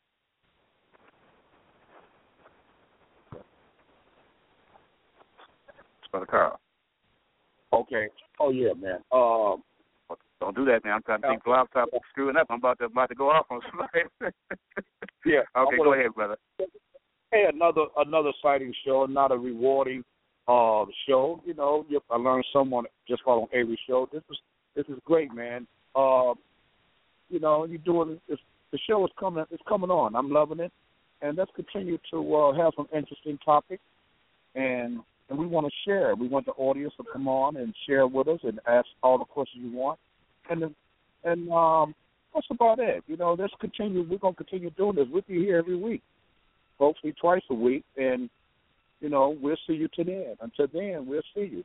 Thanks for coming on. I appreciate it. And I'll be available. I'm going to make myself available. I have a busy schedule all the time, but I'm going to make myself available for this because I'm loving it. Oh, yeah. We're going to work it out, brother. Oh, I want to say one more time that the South Shore High School football homecoming game is next Friday, October 2nd, at Ekersall Stadium, 4 o'clock. Man, I tell you, if I was in town, I'd be there. There's no way I can make it, but I hope that you all, whoever can make it out there to represent, and hopefully they'll do a call out to the South Shore alumni, and you all can stand up and wave your arms and show these folks some love that these kids don't get like we used to get, unfortunately. But if you can make it to South Shore football homecoming game next Friday, October 2nd at 4 o'clock at Ekersall Stadium. Ekersall Stadium is on 83rd, and it's right there off 83rd and Yates. They call it right there on 83rd and Yates. You can't miss it. So that's coming up. And on that note, as I close every week in the name, and I'm still riding high. I'm riding so high, man, I'm surprised that my words ain't clashing right now, but I'm excited about it. I'm happy to keep the vibe alive of South Shore. I don't want it to go away. We're going to keep on rolling, and pretty soon we'll start promoting the 75th class reunion, and we can get some of their reunion organizing representatives to come on, and we can start working on that because I've committed to the next 3, 76, 77, and 78. Okay, people, thank you for listening. And in the name of whomever or whatever is your spiritual power, peace and good night.